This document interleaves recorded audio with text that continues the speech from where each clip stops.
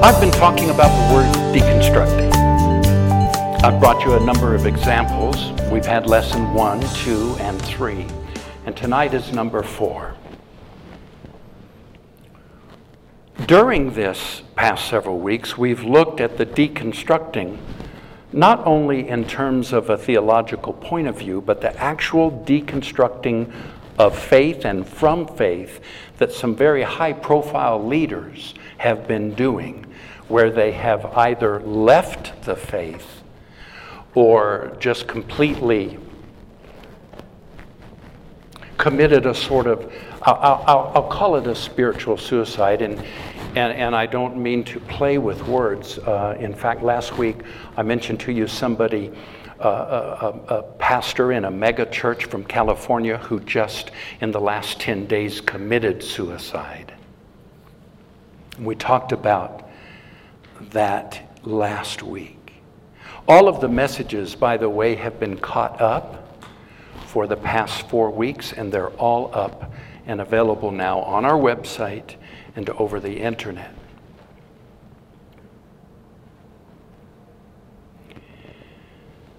Tonight, I want to talk to you about the idea of nothing else. Say it. Nothing else. Say it again. Nothing else. If that is at the foundation of how you think and how you live and the commitments that you make,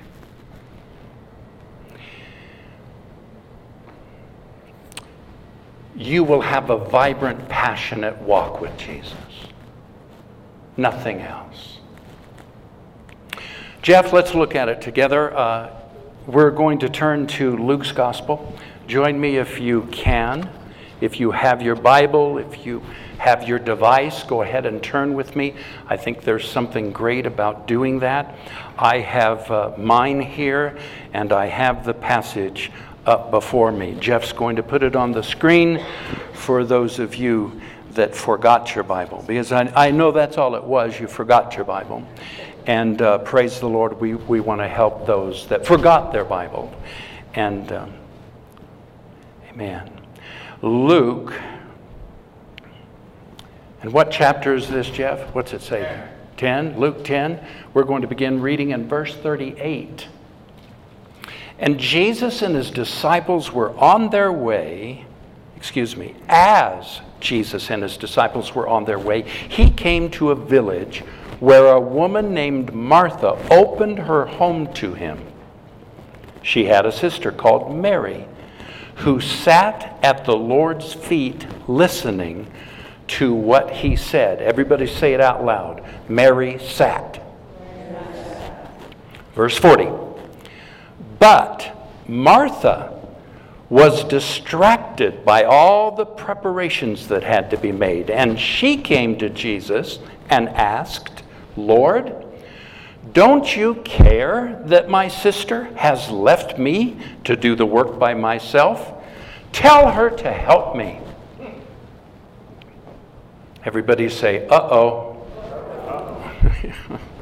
Aren't you glad the Bible is just real with things like this? Doesn't avoid them or skirt around them.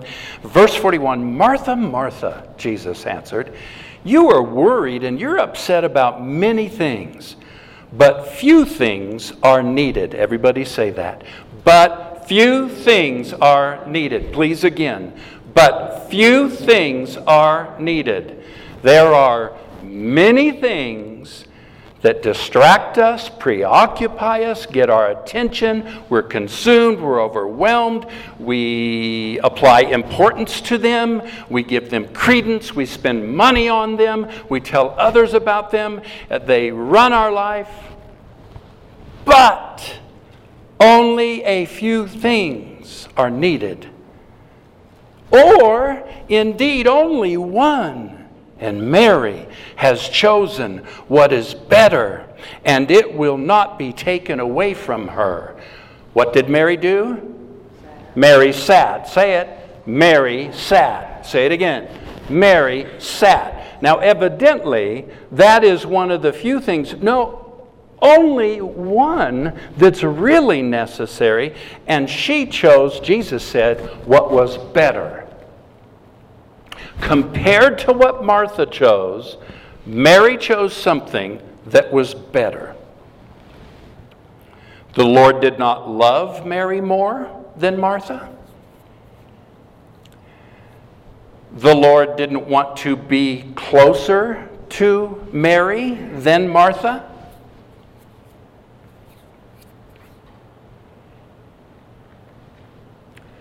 Martha made a choice.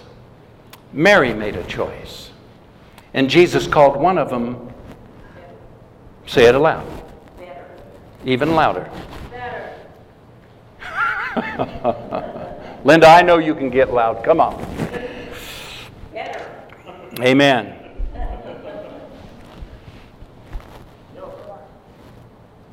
Who are you trying to please?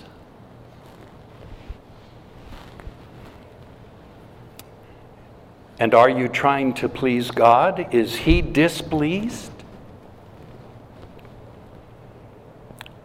Is God displeased with you?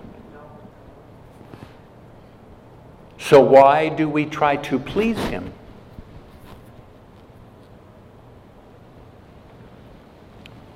Whose approval are you trying to get? Martha was trying to get somebody's approval, ultimately the Lord's. She was trying to please Him, and she was trying to get His approval. She thought, ultimately, if I take care of all of this business and I put on a great dinner and I be sure that everybody is satisfied and they've got the food and the drink that they need and everything looks great and everything's been dusted and the carpets are clean and everybody has a good time, well, the Lord's going to be pleased with me and I am going to be worthy of His blessing. Uh-oh. Do you do things to get the Lord's blessing, His approval, so that He will bless you? With Martha, it wasn't that Jesus was distant or reluctant. He was right there, wasn't He? He wasn't distant. He wasn't reluctant. But somehow her choice made the difference in her experience. It had nothing to do with God's will to bless, had nothing to do with Jesus' love for her, or His desire to be close to her and cause her life to be everything she could dream of. She made a choice, and those choices distracted her. I looked up this word distraction, and it very simply means having one's thoughts or attention drawn away, unable to concentrate or give attention to. But listen to this. Here is a second meaning of the word distraction: harassed, confused, or deranged, especially by strong feelings. Have you felt harassed, confused, or overwhelmed with feelings to the point where you've been distracted by the one thing that Jesus really wants with you?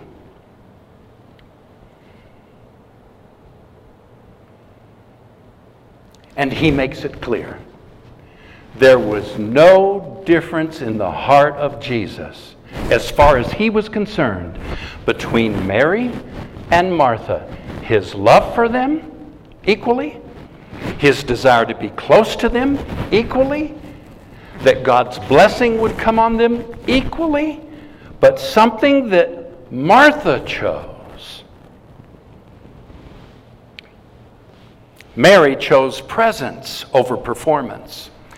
Mary chose to listen at His feet rather than to labor to meet expectations. Mary chose proximity over posture and praise.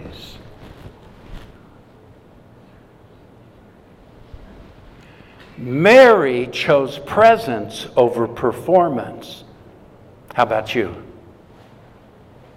Who are you trying to please? Who told you God was displeased? Whose approval are you trying to gain?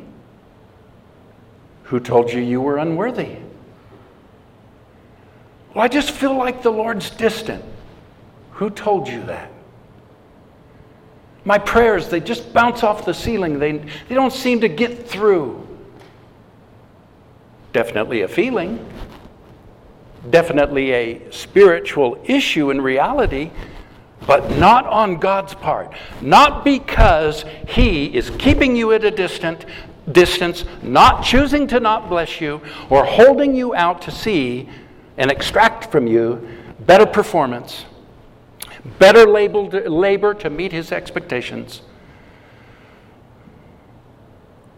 Or is He interested? Does He has, let me say it this way, God has zero interest in my posture or my praise. So when you're involved in something for the purpose of posture or the praise of man, it's going to be a distraction. Mary just sat down at His feet and listened and didn't care what anybody said. I wonder if any of you have had to make a choice this past week or this past month based on what people were thinking. And you had to tell yourself, you know what? I don't care about posture here or praise. I'm going to sit at His feet.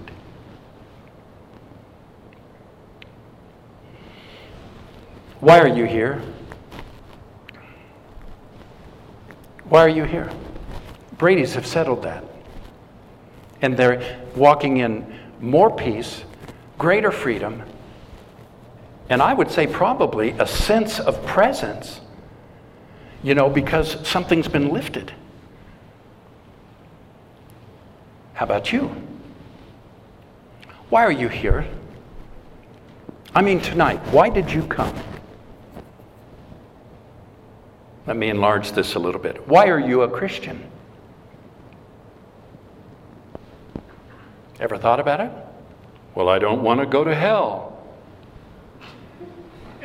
See there? I don't want to go to hell. Really.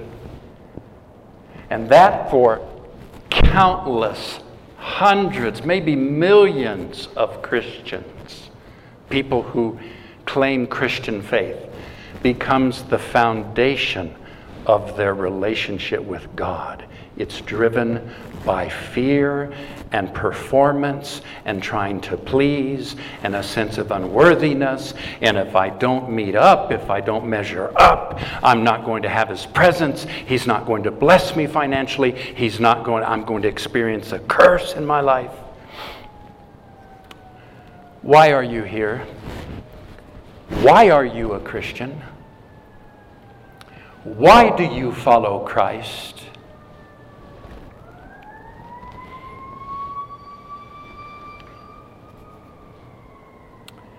Are you here for a blessing?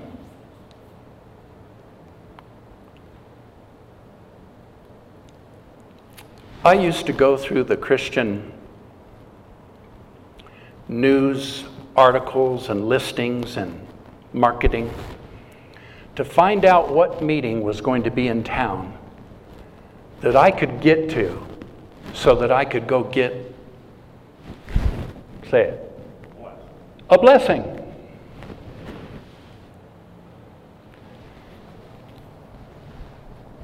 Let me ask you something about that whole idea that I got to get a blessing. I'm going to get a blessing. I'm going to go to this meeting and get a blessing. All right? I'm coming to church tonight. Boy, I sure hope God blesses me. I want to ask you about that. I want to ask you something about that. If healing, let's just take one area. It's big on people's minds. It's a huge need we have. It's certainly an area where we feel blessed when we experience healing. A lot of people ask and request prayers for healing and that the blessing of healing would come. Let me ask you something. If healing is the result of positioning yourself, if healing is the result of having the right amount of fill in the blank, faith, word. Yeah. What? Title. I sowed, I gave, I sowed a blessing, and I'm believing for a return. You know, that whole thing. If healing is a result of positioning myself or having the right amount of blank, then how is it that Jesus healed unbelievers and sinners before he ever went to the cross and died? People who didn't love him, people who weren't following him, people who had never been to a church service in the New Testament church. And Jesus opened their eyes. He healed the lame. He cast out spirits. It seems to me that God, who was Jesus, wouldn't have been able to do that if doing that, if giving you that, giving these people that, was dependent upon them and their performance and their posture and their labor.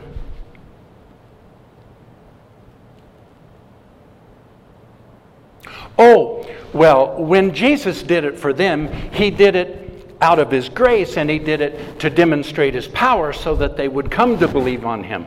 Okay, well, so let's follow the logic now. So now that you do believe on him, and now that you've made this life commitment to follow the Lord, and you've laid everything down, all right? For me, I, at 14 years of age, got saved at 10, did drugs for 4 years and all kinds of things and wandered from the Lord. And at 14, I gave my heart back to Christ. And one of the first things I did, I got a haircut because my hair was really long. I got rid of my pot pipes because I had pot pipes sewn into the lining of my coats. So I had to get rid of my pot pipes. And then I had a collection of rock and roll records.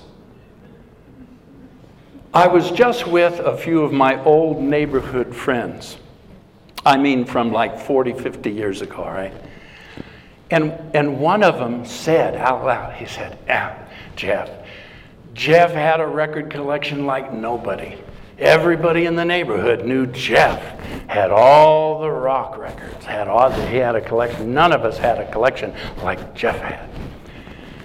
Jeff, because of his commitment, his passion for Jesus, took every one of those albums, took them out of their cover, got a great big old metal waste can, and broke each one over the edge of the waste can. I didn't just like throw them away. I had to break them. You know why? Because that was the devil's music. And you're right, Linda. I didn't want anybody else listening to that trash, that demonic music, and being influenced by it. So I had to break it. And now I spend good money trying to rebuild my playlist. Spotify, iTunes, downloading stuff from, that I used to own. I had it all. What happened?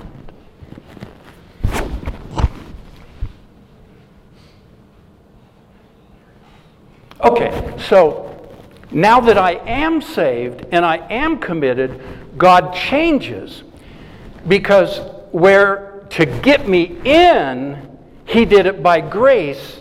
He did it to prove that he was loving and all of those kind of things, and it was merciful. But now that I'm in, it changes. Now I have to earn it. I have to be worthy of it. I have to perform and labor for it, or else I'm going to lose my healing.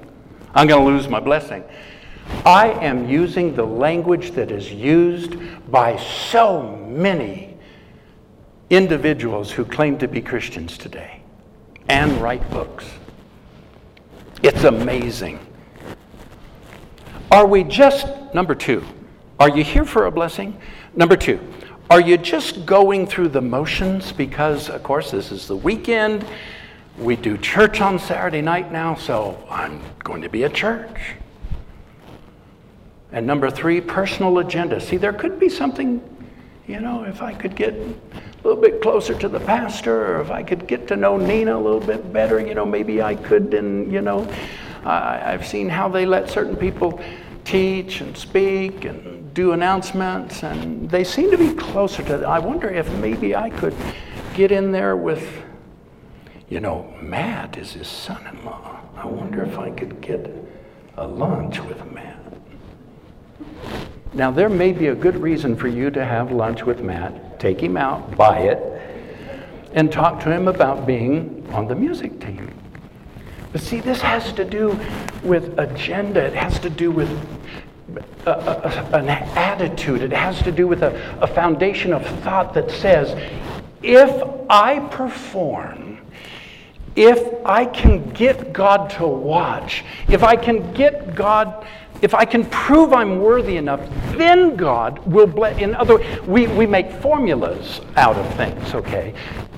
X plus Y equals Z. And so if I do X and I add it to Y, well, then I'll get Z, and God will give me Z because I've been faithful to do X and Y, really.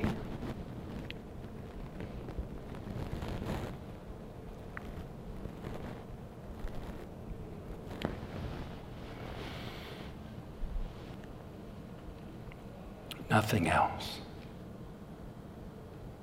Nothing else. I'm caught up in your presence. I just want to sit here at your feet. I'm caught up in this holy moment. I never want to leave. Oh, I'm here for the blessings. Jesus, you don't owe me anything. Excuse me. Oh, I'm not here for the blessings. Jesus, you don't owe me anything. More than anything that you can do, I just want you. I'm sorry when I've gone through the motions. I'm sorry when I just sang another song. Take me back to where we started. I open up my heart to you. I'm sorry when I've come with my agenda. I'm sorry when I forgot that you're enough. Take me back to where we started. I open my heart to you. I'm caught up in your presence. I just want to sit here at your feet. I'm caught up in this holy moment. I never want to leave. Oh, I'm not here for the blessings. Jesus, you don't owe me anything. And more than anything that you can do, I just want to be with you.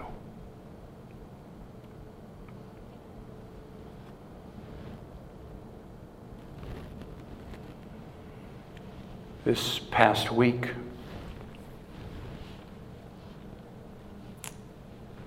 it was reported in two very large Christian newspapers, magazines,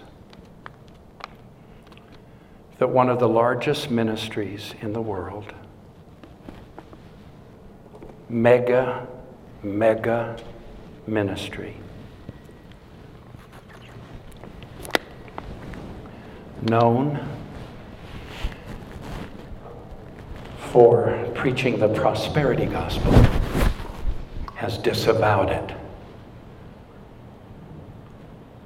Yeah, it was big. Now, I was particularly interested for this reason. You can disavow something like that and keep on with all of the same foundational stuff of transactional Christianity, which we've talked about in this series. Because that stuff gets ingrained in you, so you can adjust in one area. And my prayer is that there'll be adjustments throughout, and that the voice of this will spread.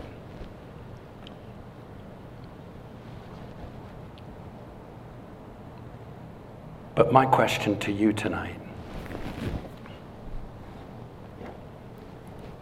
is, why are you here? And why are you a Christian? And is Jesus enough?